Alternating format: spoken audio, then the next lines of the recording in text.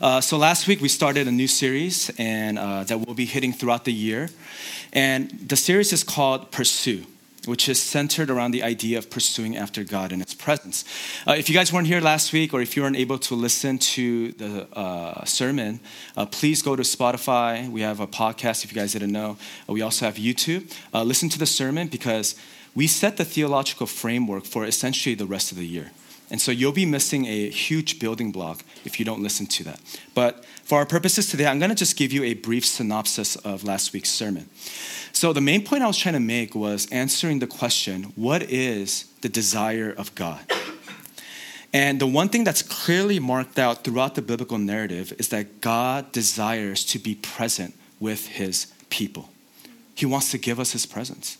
He wants to dwell with us. And the way that I showed you this was through the theme of the temple as we trace it from Genesis to Revelation. First, in the Garden of Eden, I said that He wasn't actually building just a generic garden. He was building a temple for Him to dwell in. He wanted to be with Adam and Eve, the very pinnacle of His creative work. Even after they sin and their exile, and remember, the most profound effect of sin is what? Is separation from the very presence of God. But even in light of that, God, once He invites Israel to be His people, one of His first instructions is to build a tabernacle and a sacrificial system in the temple. And I know when you read Leviticus, you get lost. You're like, what in the world is going on? But if I could summarize it, it's God's way of drawing close to sinful people without destroying them. It created access to His presence in a way so that even in their sin, they're able to have this deep intimacy with the Lord. Now, later on in Ezekiel, the presence of God leaves because of their sin. But when Jesus comes, what is His name? What is the Christmas story? It's Emmanuel, which means God with us. And even after His ascension and resurrection, His presence comes in the upper room and it rests upon the people. And the later New Testament writers say that we have become the temple. No longer is it built with stones, but you and I are the living stones that build up the very temple of God that rests. Now, lastly, at the end of the story in Revelation, what happens? When the new heavens and the new earth comes down, what is the declaration of God? He says, I will be with this is the place from which I will dwell with my people. And it's almost like the entire story, like the 2,000 pages that you've read before, the trajectory was moving towards this climactic moment where God will be present with His people and we get to enjoy Him forever. Okay? So the point I was making is God, He is after you. He wants you. He wants your heart. And so this idea of pursuing God is not primarily about us trying to catch this elusive being who's hesitant to give us His presence. He's here. All He wants is what? Open hearts, surrendered hearts, hearts that hunger and desire for Him. Okay? So maybe you don't have to listen to the sermon next week, but that's the main point that I'm trying to do. Now, if last week was a theological framework, I'm glad you came today because this is the thesis of the year, the main idea that's going to shape much of our ministry and focus for 2024. And it's going to be about priority as a church. Now, when you think about priorities in life, one thing you realize is that priorities are very difficult to guard and live out of. One of the fun things in the new year is that we sense that it's an opportunity for a fresh start. And something that we often do is we take time to figure out what our priorities are going to be for the year, what we want to make central. What is the one thing that you're going to go after above every other obligation that you have in your life? But you quickly find out by March, all right, or maybe you guys are already at that point, where those priorities that we've set are no longer the compass that guides our year.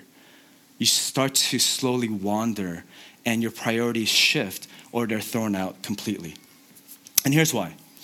So let's say a lot of us, how many of you guys have a resolution to work out this year? Some of you guys? Okay, I know there's more of you, okay? So let's say you want to get healthy and you want to start working out. And in the beginning of the year, I'm sure you guys are in the gym, right? You're guarding your time that's been slotted for exercise. You're diligent about not filling in that space in your calendar. And you're excited. But what happens? As life gets busy, school work starts to pile up, friends want to hang out, deadlines come, you're feeling a bit tired. Your priority for health begins to be drowned out by the demands and needs of life. And do you know what happens? The loudest or the most in-your-face demands and needs become what drives your life rather than the priorities that you've set as most important to you. And this happens all the time. And the one thing you begin to realize as you get older is that priorities are incredibly difficult to keep.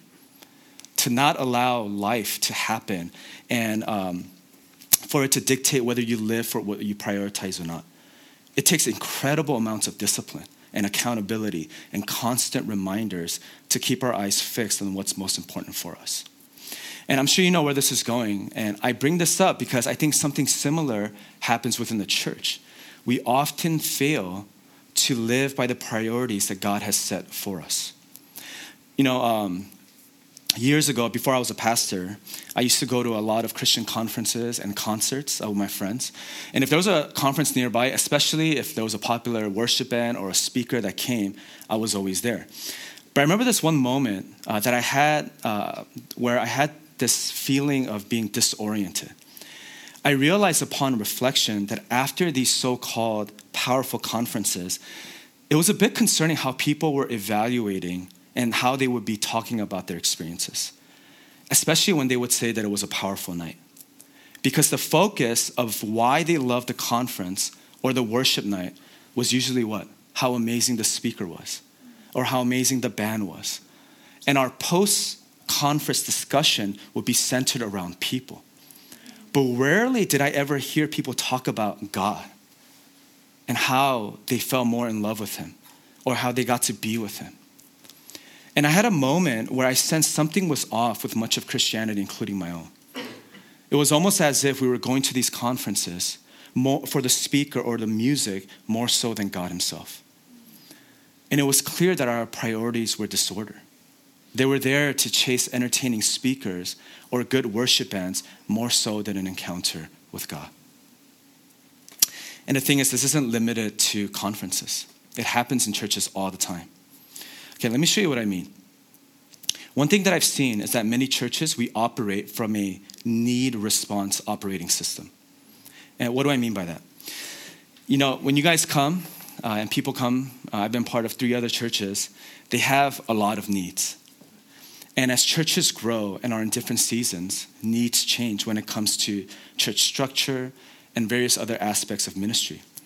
And oftentimes, the priorities of the church are determined or become reordered by these needs, preferences, and opinions of members.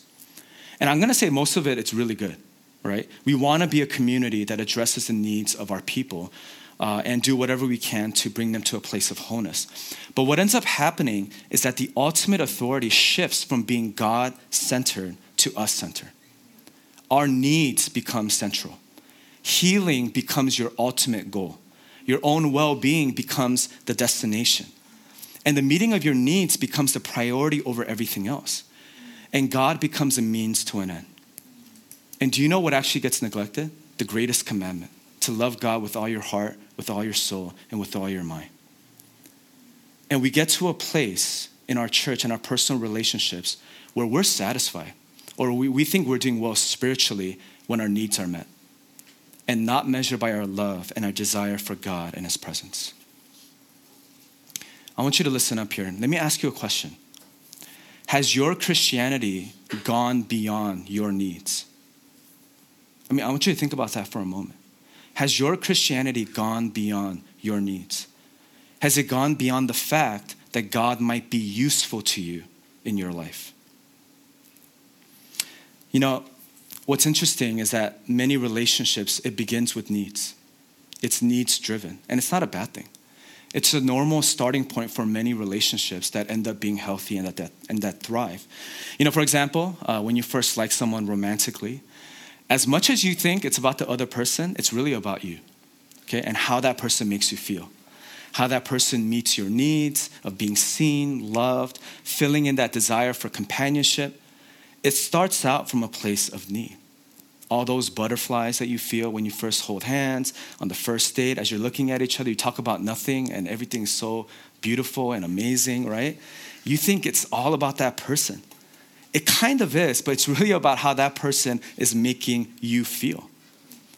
I'm 10 years into my marriage, and I don't feel butterflies. I don't know when the last time I felt butterflies. And I know romantic comedies tell you that's a bad thing, but I actually think it's a very good thing, right? Because it's evolved into a place where it's a deeper love for my wife that's not entirely based on meeting my needs, but on the person that I'm in relationship with. And I think that's the same way, and I think in the same way, that is the place that you want to get to when it comes to your relationship with God.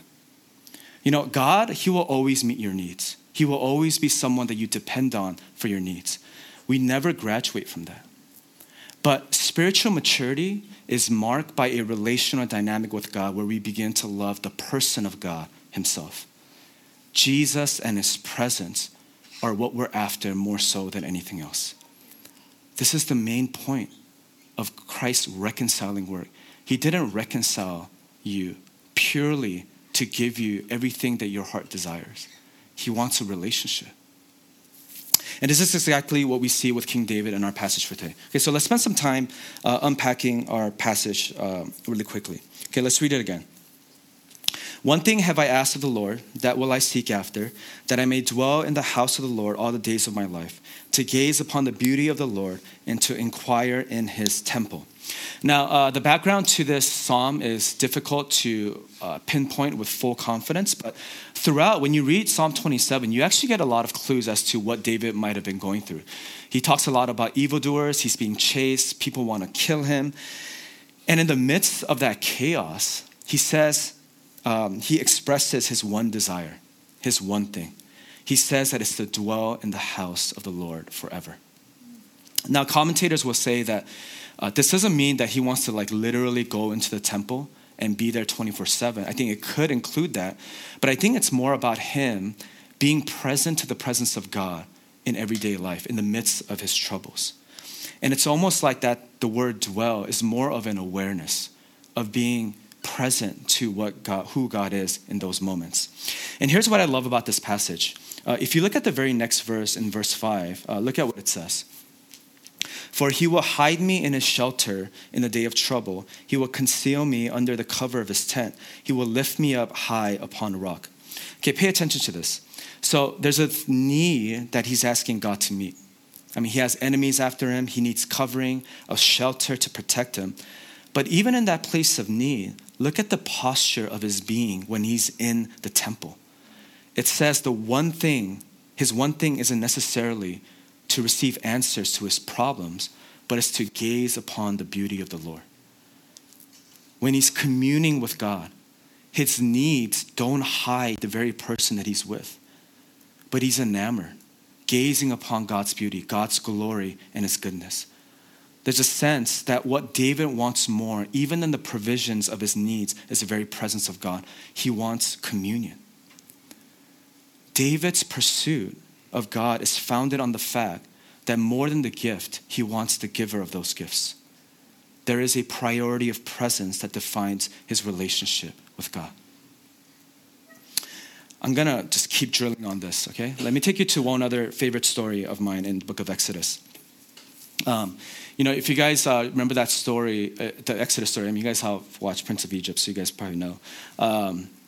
We find Israel in the wilderness, and as you know, what's the whole point? They're trying to get it into the promised land. But the problem is, Israel sucks, okay? They're perpetually sinning, they're always complaining, they're always grumbling, they're always making idols. And God is at this point where he's almost fed up with them. And this is what God says in Exodus 33 to Moses. He says, "Depart, go up from here, you and the people whom you have brought up out of the land of Egypt, to the land of which I swore to Abraham, Isaac, and Jacob, saying, to your offspring I will give it.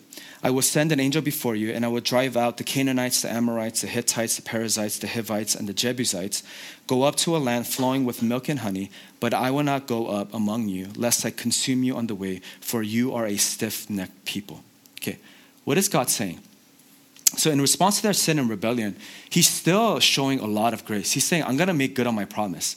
I'm going to send the angel before you. I'm going to drive out all the enemies, and you'll get to have this land that's flowing with milk and honey. But I will not go with you. My presence will not go with you. And I'm always challenged by Moses' response. Okay, what does he say in verses 15 and 16? He says, If your presence will not go with me, do not bring us up from here. For how shall it be known that I have found favor in your sight, I and your people? Is it not in your going with us, so that we are distinct, I and your people, from every other people on the face of the earth? Do you see what Moses is saying here? He's saying, if your presence doesn't go with us, we are not going. He's essentially saying, we don't want your gifts, your blessings. We don't want the flowing of milk and honey if the giver doesn't go with us. Do you see where the priority lies? And I love the last part. He says, God, you know, what makes us special is not the land that you're going to give to us. What makes us distinct from every other people is not the blessing, but it's the fact that we have the very presence of God with us. It was never about the promised land. It was always about God's presence. See, Moses understood the very essence of what our relationship with God is supposed to be about. It's supposed to be relationship. His presence is what we are seeking, treasuring, and are supposed to love. Now, I'm going to be honest with you. The sad thing is, many of us would have taken the deal given to Moses. God, as long as you bless me, give me my needs and wants, I'm fine with that. And it almost feels like for many of us, our pursuit of God ends the minute we have no need. When we get to the end of our prayer request. Many of us don't want to pray or enter into God's presence or even feel the need to be in God's presence when our laundry list of prayer requests have been dried out. And so the relationship with God is more about usefulness than about his love. And this is what I meant last week when I said, don't settle. Many of you are settling for his blessings and his gifts. You are accepting his gifts, but you are at the expense of the gift giver. You know, God is good. He is your Father, and he is after you, and he wants to pour his gifts to you. But you know, good gifts, you know what the point of gift giving is? It's not necessarily to meet a need or to give something amazing. What's the point? Like the ultimate goal of a gift is to point that person back to the giver of those gifts, to cultivate a deeper relationship. And that's the whole point of God's blessing. He is pouring these things out on you. Yes, he wants to meet your needs. But more than that, he wants you to see his love for you. And oftentimes, we are so blinded by our needs that we never get to the person. And so the question is, do you have a relationship with God that is beyond your own needs, beyond blessings, beyond petitions? What are you really after in your relationship with God? As believers, as his children, we're called to see God and to long for his presence.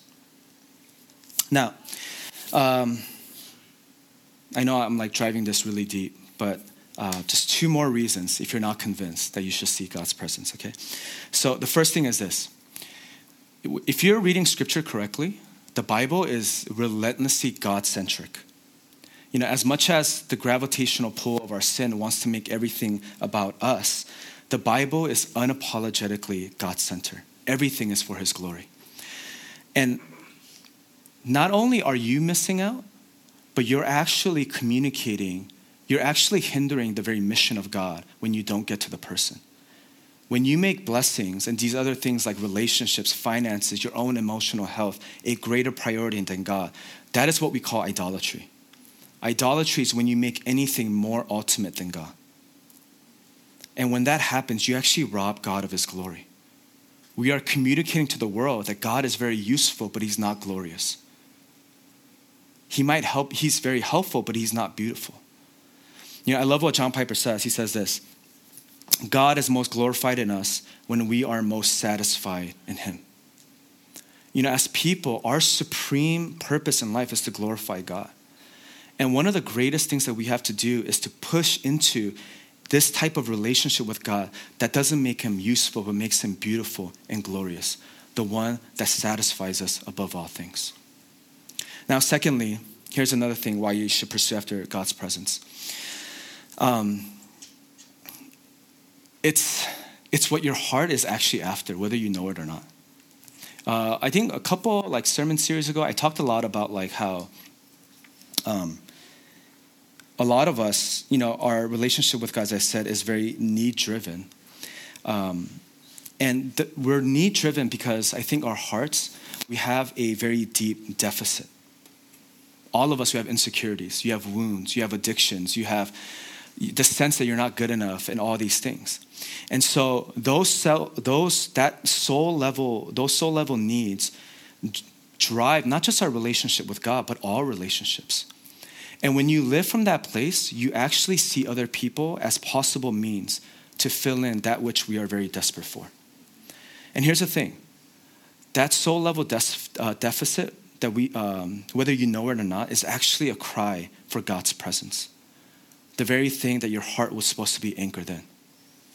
And so, yes, I'm saying have a relationship that's beyond your needs, but that doesn't mean that we just dismiss our needs. It's actually another way of saying that the answer lies in raising your eyes above those things and gazing into the face of God. That is where the answer to all these struggles that you have lies. If I look back at my life and if I had to point one season that was the most impactful, was this 40-day period when I was 23 years old. And up to that point, my soul was essentially starving. I was looking at everything I could to fill me. I was very insecure. Believe it or not, Jesse's older sister opposed us dating because I was not a very healthy person, and she saw that. I had my party phase. I was in my so-called rebellion phase. But I remember one of the nights after partying, I came back home, and it was like those movies, right? They're having fun, and you come back home, and then you just feel really empty and kind of pathetic. Like, what am I doing with my life? And I don't know how this idea came into my mind, but as I was kind of just praying what I could, I felt like God was telling me to spend the next 40 days not having any other prayer requests except, God, I want to know the love that drove you to the cross for me. God, I want to know your presence. God specifically told me, don't pray for healing. Don't pray for anything in your life except for the presence of God. And somehow in those 40 days, man, God's presence came in such a powerful way. He didn't teach me anything new. I didn't learn new theology. All those things are great, but when the very presence of God came, I felt my depression being healed. I felt purpose in life. That was the moment that I received God's calling into ministry. I was still messed up, but it was the beginning of my journey of becoming whole before the Lord. Church, the answer to your biggest issues is not more stuff. It is the very presence of God. And so, let me leave you with this. Sorry, I actually need to do one more thing, okay? I think an answer, maybe a question that you have for yourself is the hard thing about preaching on God's presence is I can't really teach you what it is. It's something that's caught, right? So I'm trying my best in creating space for that. And maybe one of the questions that you have is, isn't God's presence everywhere? Why do I have to ask for the presence of God? Okay, let me just teach you one biblical thing. So in scripture, there is the omnipresence of God, where God is everywhere. There's that psalm where David's like, I go here, you're there. I go here, you're there. No matter where I go, God, you're present. But in scripture, there also seems to be what we call the manifest presence of God.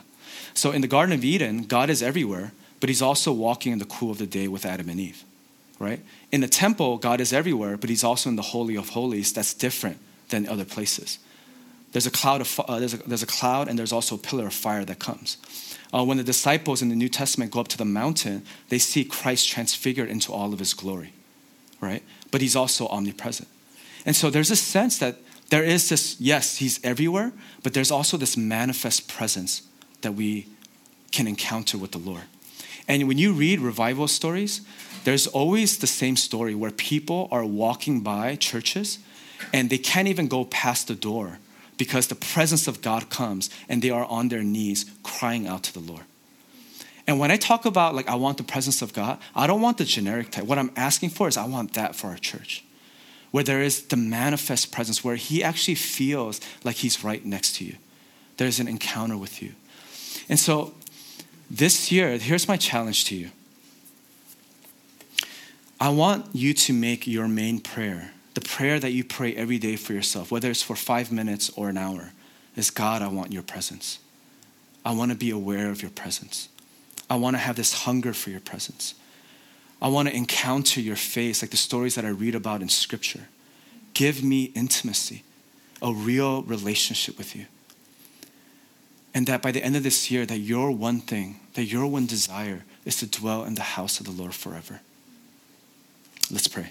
I want to ask you guys to stand.